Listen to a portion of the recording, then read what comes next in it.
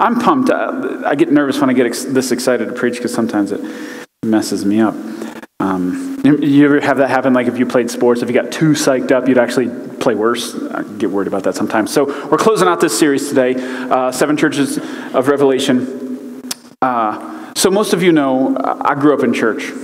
And so like from the very beginning, I've kind of been in church pretty much my whole life. All the way back to when I was a kid, I did the whole children's ministry thing, right? And back in my day, and it's weird that I get to say that, but back in my day, we had what was called a flannel graph board. And basically all that was is just a piece of felt stuck to a wall, and then they would take Bible characters made of felt, and they would stick them to the piece of felt, and they would tell the Bible story based off that. It was cutting-edge technology.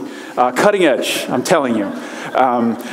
Fun side fact, my wife took my daughter school shopping for her school clothes, and she came home and they were talking, and out of nowhere she goes, "Dad, when you went to school, did they have hoodies back then?" I'm like, "No, we had to kill dinosaurs and wear them as skin."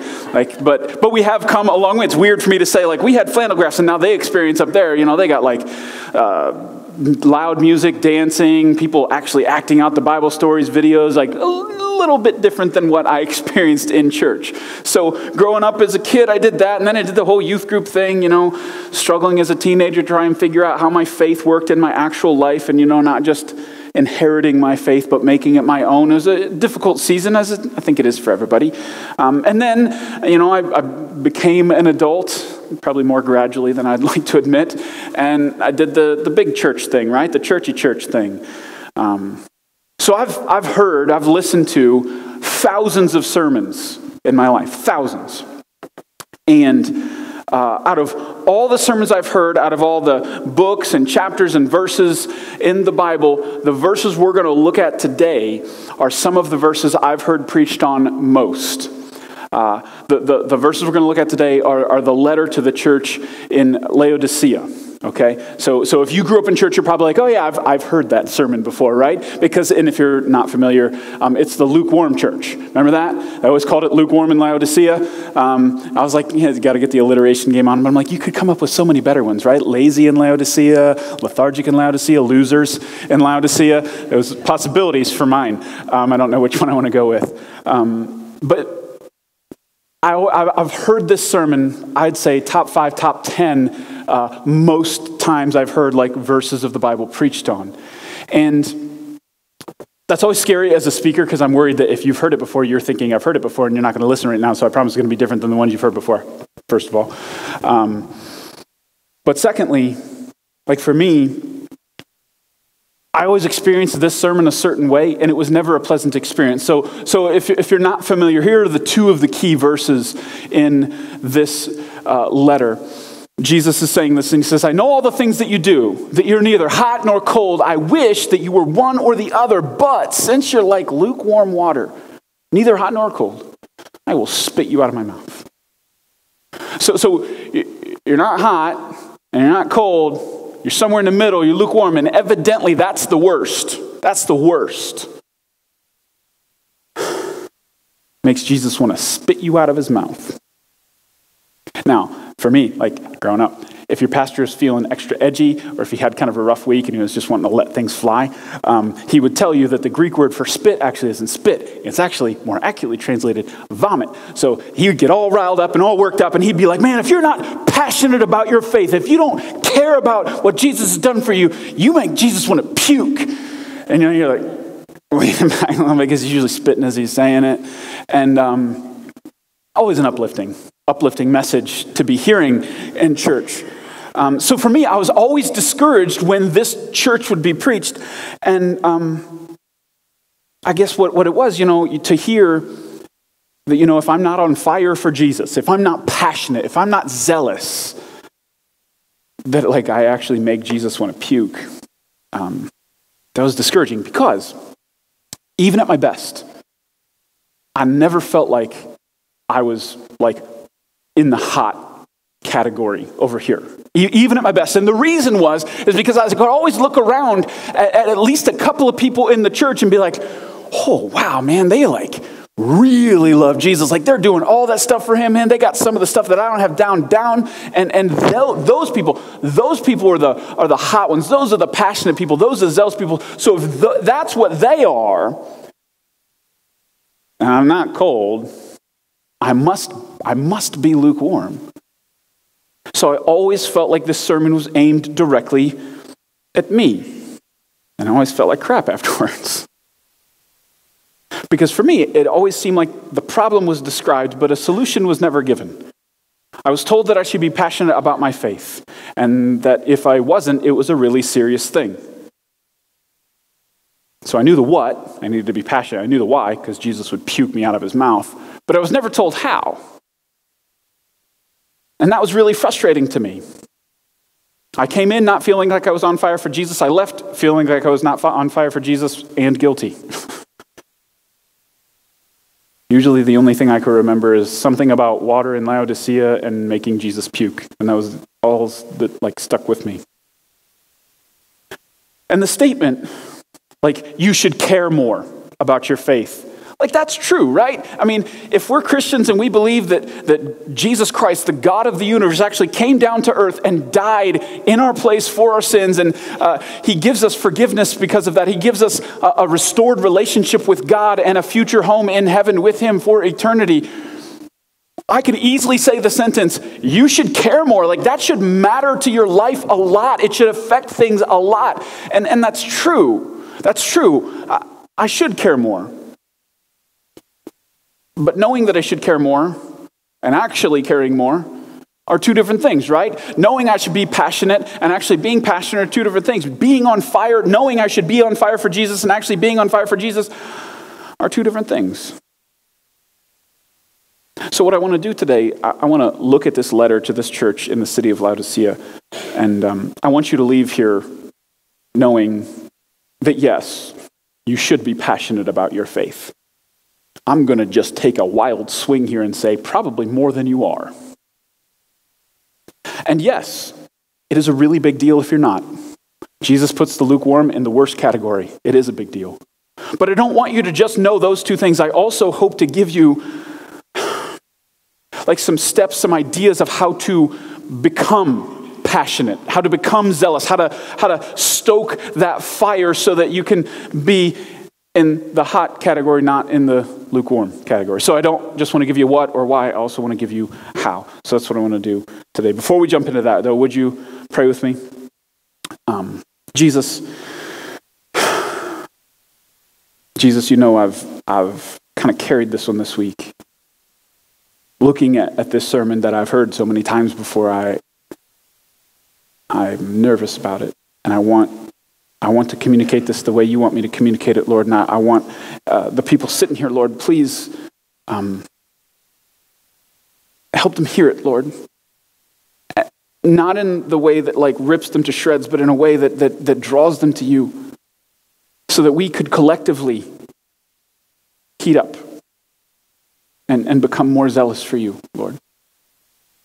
In Jesus' name I pray. Amen. So, the first thing that we know about this church, obviously, is that they are lukewarm. They're a lukewarm church. They're not on fire for Jesus, but they're not completely turned away from him either, right? There's something of faith in their life. It's there. They haven't completely rejected Jesus. It's not that they don't believe in him. They do, but it's not central to their life, right? It's a side thing. It's not that important to them. It's important, but it's not at the top of the priority list, right? So that's the first thing you know, they're lukewarm. And the second thing, in verse 17, Jesus says this, you say, I am rich and I have everything I want. I don't need a thing. And you don't realize that you are wretched and miserable and poor and blind and naked. So the second thing we see here is that this church thinks they're doing okay. And a little background, Laodicea was a pretty well-to-do city. Compared to the rest of the ancient world, most of them were rich. They at least had everything they needed physically. But spiritually, Jesus is saying, it's a different story. So the second thing we see about them is that they lack a spiritual self-awareness. They're physically aware. They're like, hey, we got stuff. We're not in need, really, in our lives. But they're not seeing the spiritual reality behind the physical one. They think they're okay spiritually, but they're not. And for me, this is really one of the scariest aspects of being lukewarm, because there is a kind of a built-in lack of self-awareness. You think you're okay when you're not. Because if you knew you weren't okay, you probably wouldn't stay there because you try to do something about it. But part of being lukewarm is you don't even know it's a problem. You think you're all right, like you're content at the current level of spirituality that you have. And Jesus is like, that's actually not good. You need to move. So for me, this is a little bit terrifying. The possibility that you could think you are one way spiritually, but you're really not that way. So Jesus gives them some advice based off of this. They're lukewarm and they don't even really know that they're hurting spiritually. Here's what he says in verse 18. So I advise you to buy gold from me, gold that has been purified by fire. Then you will be rich. Also buy white garments from me so you will not be ashamed by your nakedness, and ointment for your eyes so you will be able to see. Now again, growing up, I always heard pastors like dig into these three things and talk about like physically how these things were present in the city of Laodicea. Like it was a banking center, so gold was a big deal in this city, and evidently they produced some kind of white clothes that was a big deal in the city, and they were like exclusive producers of some special ointment for your eyes. So the city, all this stuff was really like physically important. And obviously Jesus isn't talking about physical things here. He's using these as spiritual examples. And you could dig into all these and try to figure out what they all mean. But I just want to actually ask just one question, because it fascinates me. Didn't he just say in the previous verse that spiritually they're poor? Catch that? Physically they might be all right, but spiritually they're poor. And then he turns around and says, so spiritually you're poor, but spiritually you need to buy some gold. Like, wait, what? You just told me I was poor spiritually, and now you're telling me I have to buy gold, which is a weird thing to buy, and also some really nice clothes, and evidently some ointment for my eyes. So even though I'm poor, you're telling me to buy this stuff. How do I do that? I'm poor. And then he continues, and I think it kind of helps even explain more of what he's saying in verse 19. I correct and discipline everyone I love. So be diligent and turn from your indifference. So before I jump into the indifference part, this little sentence, man, little side note here. God disciplines people he loves. I hope you know that. A lot of people look at trouble in their life as evidence that God's like mad at them, but not necessarily the case. He might be allowing that into your life to change you because he loves you. God loves you right where you're at, but he also loves you too much to leave you there. They're both true. And I think we have a hard time holding on to both those truths. He loves you right there, and he loves you way too much to leave you right there. A lot of times we pick one or the other, right? Either we struggle with the idea that he loves us right where we are, we carry too much guilt, and we allow that guilt to separate us from God, or we know he loves us right there, and we're totally cool with staying there. We need both. He loves us right where we are, and he loves us way too much to leave us there. So that's a really important statement that he threw in specifically into this church. He said, hey, remember that. I discipline you because I love you. And then he says, so be diligent and turn from your indifference. So the New American Standard Version says it a little more succinctly. It just says this. Be zealous and repent. Be zealous and repent. So that's a command, right? When the Bible says to do something, it's a command. Jesus is saying, be zealous. Do it. Be zealous. Interestingly, the root Greek word for zealous is the same as the root Greek word for hot that Jesus used previous when he said, hey, you're neither hot nor cold. It's the same root Greek word. So, and they both kind of carry this idea, specifically this one of bringing something to a boil. So he's very much suggesting that you turn up the dial on the heat in your spiritual life. Be zealous. Turn up the heat. You're lukewarm. You need to crank the dial a little bit and make it hot. And then he says repent, which the idea of repent very simply means to turn around, to change your mind, to not think like this, but think like that, to whatever direction you're going to go in the opposite direction. So he's saying, stop being lukewarm, heat up. He's commanding us to be zealous. So do it. Come on. Are you? I can't tell. It's a little darker than normal, so I can't tell. I'm hoping you're being zealous. Are you doing it? Yeah, right? Just flick the zealous switch. Can you just do that? Why aren't you? I feel like you're not. Whatever. It's not even hot in here today. Do I need to have the heat turned up literally in here? Is that what we need? Experienced that last week. There's just one problem with that, right? I don't feel like I can control that. I don't feel like I can control my passion level. I don't think I can control my care level, right? I can't control my feelings. And yet, it sure seems like that's what he's telling us to do. He's commanding us to, in a way, feel something. This is a very, nebulous command in that it's not like don't steal. Okay, I know not to steal. It's a choice I can make and I don't do it. But be zealous, like that's a descriptor of everything that you do. It's supposed to characterize the things that you do. And it has to do with something in here. I don't know. I don't think I can control it. Don't you wish you could control your feelings? Wouldn't that be awesome? If that was like a superpower, that would be a cool superpower to be able to control how you feel, right? You wake up Monday morning, don't want to go to work. Now I do. Wouldn't that be awesome to be able to flick a switch? Be like, don't feel like working out. Click, now I do. Like, boom, let's go run, Maybe I'm not feeling like I love my spouse very much. Let me turn this dial. Hey, baby, I love you. Like, wouldn't that be awesome? Like, to just be able to just control this stuff, feel sad, click, not anymore. Like, wow, that would be a really cool superpower to have, to be able to actually control your feelings. But you can't. Not like that. So, we have tomato plants growing in our backyard right now. This is not my idea, obviously. Because, like Ron Swanson, I believe that vegetables are the food my food eats, not my food. Did you follow that?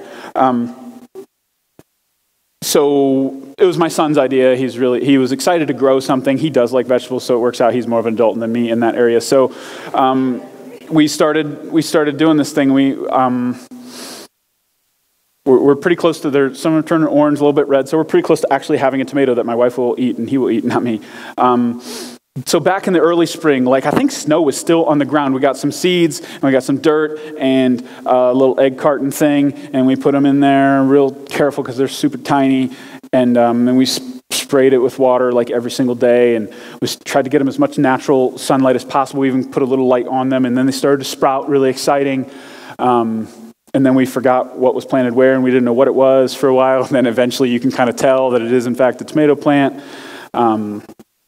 And then when it was warm enough outside, we took it outside. We dug a hole, we put it in there, tried to weed around it pretty regularly. We slacked a little bit, but enough that the tomato plant won. Had to protect it from some rabbits at one point. This was a rabbit epidemic back there, so we had to put a little cage around a couple of them to try and keep them safe.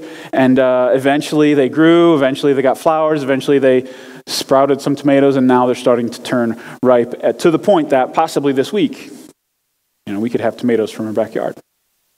Now, if you didn't do any of that, you won't be able to have tomatoes from your backyard this year. You won't. So you could say the sentence, I can't have tomatoes from my backyard. And in one sense, that would be absolutely true, because if you haven't done any of this, you won't be able to. But in another sense, if you say the sentence, I can't have tomatoes from my backyard, you could say, well, you could. Right? It's not that you can't. You could, maybe not right now, maybe next year, but you could if you did the work to actually get to the place where those plants were producing fruit. So I can't have tomatoes from my backyard is true in one sense, but it's also not true in a different sense. What if the sentence, I wish I could have tomatoes from my backyard, is the same as the sentence, I wish I could control my feelings? I wish I could control my passion level. I wish I could control my zeal level. What if it's the same? What if these two things are the same? I wish I could have tomatoes from my backyard. Okay. I wish I could control my zeal. Okay, yeah. In one sense, you can't just walk in your backyard if you haven't done any of that stuff and have a tomato. You can't, you're right. And in the same sense, you can't just flick a switch and be zealous. However, what if in the same way, there's some work involved that started a while ago that now we're able to have the fruit from those plants? What if it's the same with your passion? What if it's the same with your zeal? What if instead of flicking a switch, it's a lot more like growing something? where stuff goes into it. You have to do a bunch of stuff ahead of time that leads to passion, that leads to zeal. So saying I can't control that is true in the sense that you can't flick a switch, but it's not true completely. What I want you to see is you're not a complete slave to your feelings. You're not. We can do things to stoke the fire of certain feelings, and we can do things to put that fire out in certain feelings, right? For example, if you feel bitter, we've all experienced this from time to time, right? You just get, something happens, and you don't want to be bitter. Nobody chooses bitterness, but it just kind of happens. Well, what you do with that feeling, you can't just turn it off, right? Man, I wish you could just flick a bitter switch and be like, boom, forgiveness, done. Like, that'd be awesome, but you can't. But you can do things that will lead you further into bitterness or lead you further towards forgiveness, right? If you shut off, communication with God, if you're hanging out with a bunch of angry, bitter people who spew that all the time, you're going to get more bitter. Your bitterness is going to grow. However, if you choose to, I'm going to press into God, I'm going to read my Bible, I'm going to pray, I'm going to pour my guts out to God, I'm going to hang out with people who are working towards forgiveness in their life, and they're going to shut down those bitter thoughts, those bitter words, well, your bitterness is going to shrink. So no, you can't flick a switch, but you can certainly do things that push you in one direction or another. Same thing's true in relationships, right? I can't turn a dial and increase my loving feelings towards my wife. I can't. That's unfortunately not possible. But I can definitely do things that will help my love for her grow, right? Let me give you some examples. So just a couple of things that I know will help increase my loving feelings towards my wife. Number one, reminiscing with her. You ever do that with the person you love? Like when you think about the good times you had, when you look at the old pictures, when you pull out the wedding album, there's something about doing that kind of stokes those loving feelings into a flame. So I know that reminiscing, remembering how far we've come as a couple, that causes those loving feelings to ignite. Another thing is when I serve her, when I do something for her, that actually causes my feelings for her to increase. Usually people think about it reverse, but we talked about this a couple weeks ago. Loving feelings can produce loving actions, but loving actions can produce loving feelings, and that's definitely true for me. When I serve my wife and I'm doing it because I love her, it increases those feelings. Another thing we do is we dream together. We talk about our future, our hopes, our plans, and that increases my feelings of love for her. Intentional time together, really, of any kind that does not include kids, is always it only pushes us in one direction. If we don't have a big agenda, some big planning thing, some big frustrating thing we're dealing with, if we just have time, we're just focused on enjoying each other's company, that increases my feelings for her. So no, I can't flip a switch, I can't turn a dial, but I can certainly do things that will push me in one direction towards feeling something. I'm not a slave to my feelings. The same is true when it comes to our passion and our zeal for God. Same exact thing is true. You are not a slave to that. You can't just say, I'm not feeling it. You can't. Maybe that's what the Bible means when it says in Proverbs 4:23, guard your heart above all else, for it determines the course of your life. Guard your heart. It determines the course of your life. It is the source of those feelings, of those emotions. It's where passion comes from. It's where zeal comes from. It's your heart. Other translations talk about the heart as if it's like the wellspring. It's the source of water coming out of you. It's the source of your emotions, your feelings. And it determines the course of your life. So it tells you to guard your heart. Above all else, guard it.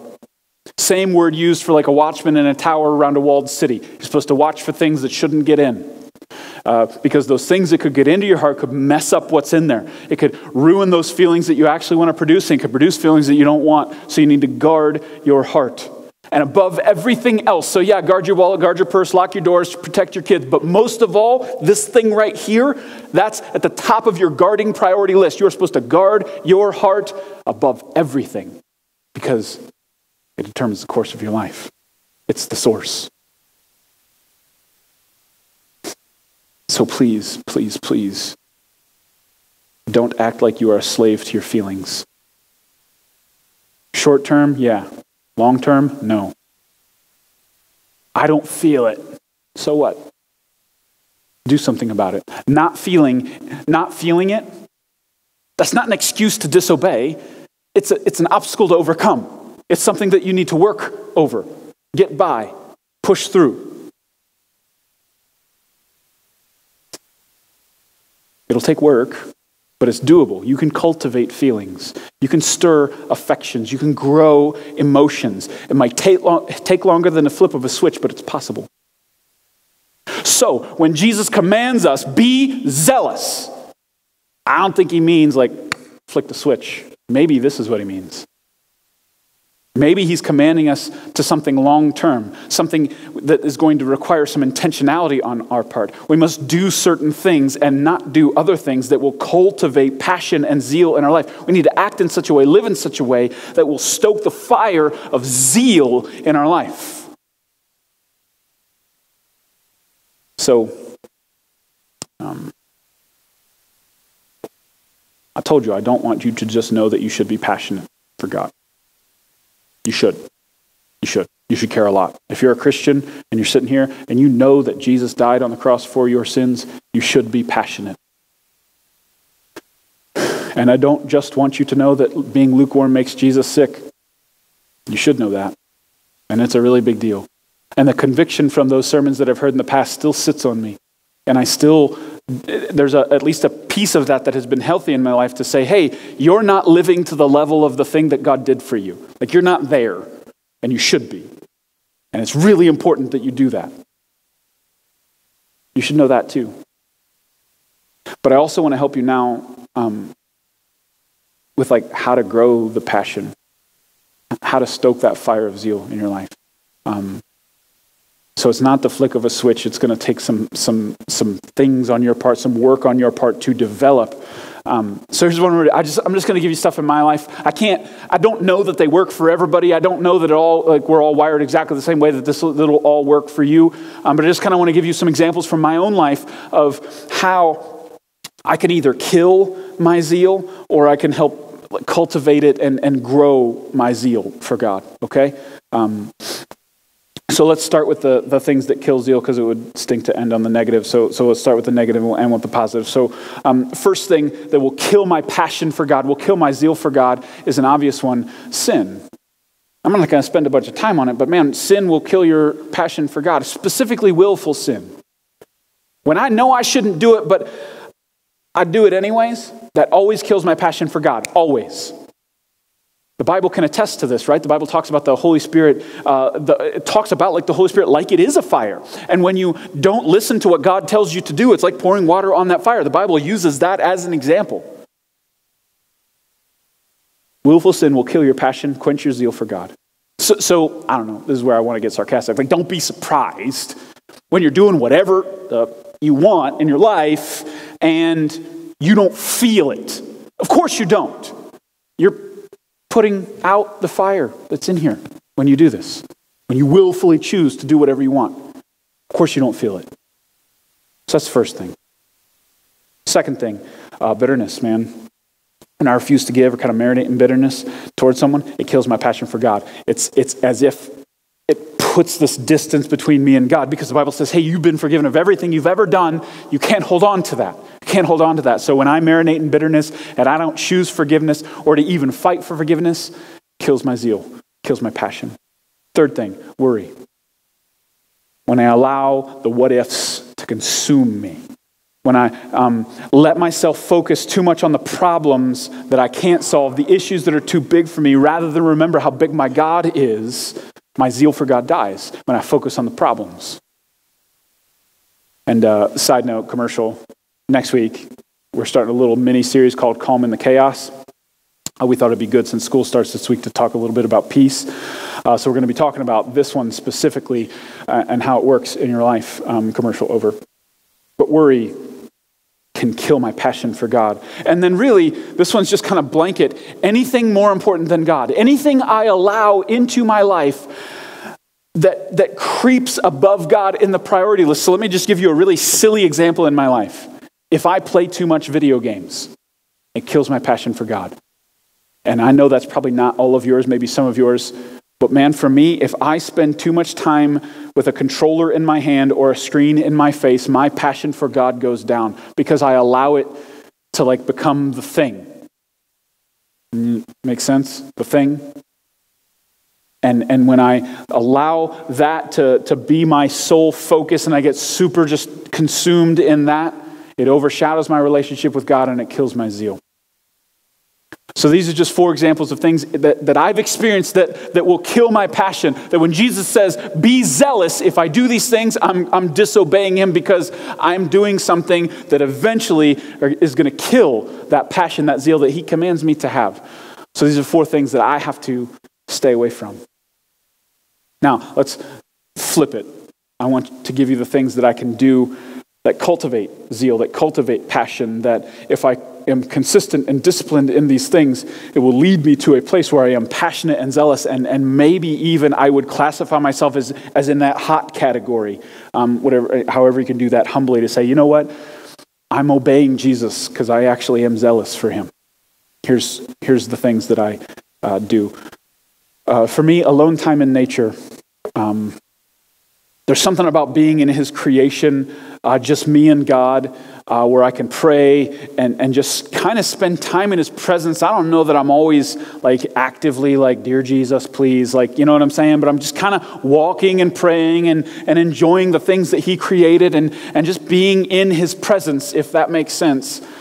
And that, man, that stokes that fire of passion for him. And I don't know, I want to say like, well, I have a bent towards that, and maybe not everybody has that, but maybe there's something to it. Maybe there's something spiritually to spending time in nature with God. If you remember back in the Garden of Eden, like it was one of the things God did before sin entered the world. He walked with them in the garden. I'm like, maybe there's something to that. Maybe in the very beginning, like people walking with God in his creation, there's something to it. So for me, I need to do this regularly. That's why winter really sucks. It's hard to do. It's cold and horrible out. And it's hard to be thankful. Like, dear Jesus, thank you for the -2 degrees right now. I struggle with that. But even that, there's a sweetness to it, because I don't know if you guys do this. This is going to be weird. Maybe I'm being too transparent. But like, I joke with God about stuff like that. Like, dude, winter, really? Like, I have these conversations with God, and there's something, I don't know, there's something good and deep about it. So that's my first thing, alone time in nature. Second thing, remembering. Just like with my wife, sitting down and reminiscing about the good times, remembering all that God has done for me and how far he's brought me, man, that stokes that passion for him. Remembering who I was and how far I've come, what he's done, how he's changed me, how he's moved in my life, all the things that he's given me. All the difficult situations that at the time I thought were impossible that now I'm on the other side of. Like that stuff, man, like for me, back at our old church building, we still have that if you don't know that, and there's a spot in that room where I felt like the call to ministry. I get a chair and I sit there sometimes and just remember like God moving my life and how he's called me to do these things. Like I do that on purpose because sometimes I'm forgetful and I can be facing things looking forward that look huge, but then if I look backwards and it's like, man, I've faced something bigger than that, and God got me through that, so he's going to definitely get me through this. Like I have to intentionally sit down and remember sometimes, and that increases my passion and my zeal for God. That's my second thing. Third thing, getting the focus off of me. And this one probably seems counterintuitive because I'm talking about my zeal and how I need to increase that.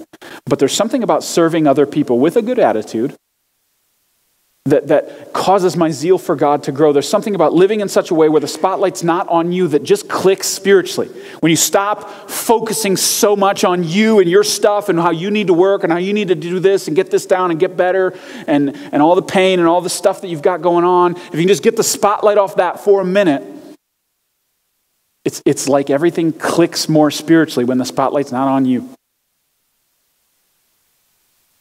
And for me, man, this really increases my passion for God when I'm tired, but tired because I wasn't doing a bunch of stuff for me. There's usually a sweetness to that. Even in that tired, even in that exhaustion, there's a sweetness to it, and there's a closeness and a passion I feel for God that I really can't get any other way.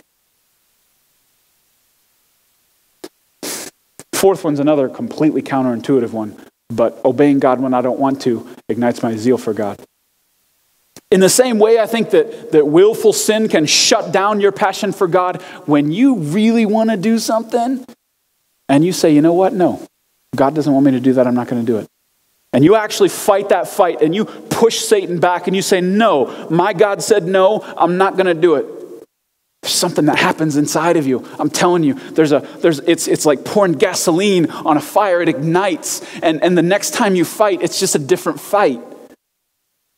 So when I say no, when I really want to say yes because God said no, man, it ignites it.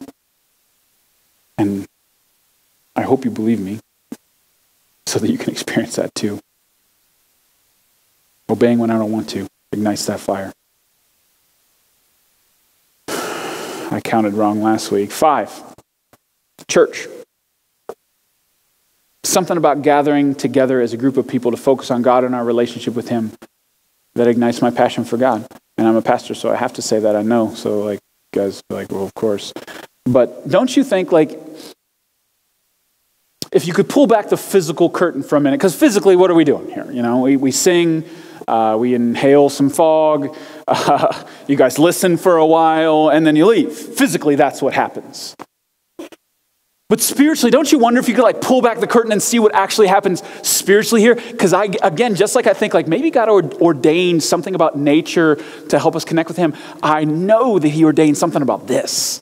He talks about this specifically, that the gathering together of people who have a relationship with Him and want to kind of direct our hearts towards Him in as many different ways as we can. There's something about that does something spiritually. So if we could pull back the curtain, we would see, oh man, this does something for us. Even if we don't leave here like feeling super great or feeling closer to God, that there's something happening whether we realize it or not. And it definitely works for me. So church ignites my passion when I'm stay connected to that. And then the last one, and this is one of those ones that's so stupid obvious that you overlook it, but it's really the most important one because I think it's actually the message of the whole letter. Just ask for it.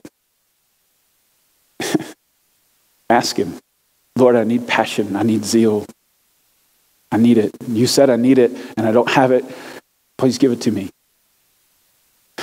That's what He means, by the way, when He says, you're poor, buy gold. What He means is ask Him. That's the kind of God that we have. He knows that we don't have what we need. We can't pay for what we need. If we just ask Him, He would give it. He would give it. By the way, here's how I know this. And this is the part where I get a little bit frustrated because I've heard this sermon so many times, but I've never made this connection before. Look at verse 20. This is towards the end of the letter. Here's what it says. Look, I stand at the door and knock. If you hear my voice and open the door, I'll come in and we'll share a meal together as friends. That's the end of this letter. This is the same Jesus who said, if you're lukewarm, you make me sick. Like he's harsh, he's very like in your face intense, like it's super important for you to be passionate. And you kind of feel like this, oh Jesus, man. But then at the end he's like, hey,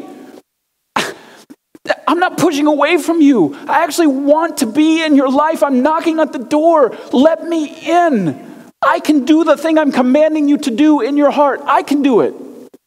Like, think about that. That's the God we have. He's not just the happy-go-lucky, like, whatever you guys want to do is cool. No, He's very serious. But at the same time, He's very passionate about you. He wants your life to look a certain way, but man, He's in. He wants to walk down that road with you, not push away from you. He's knocking. He's knocking. So,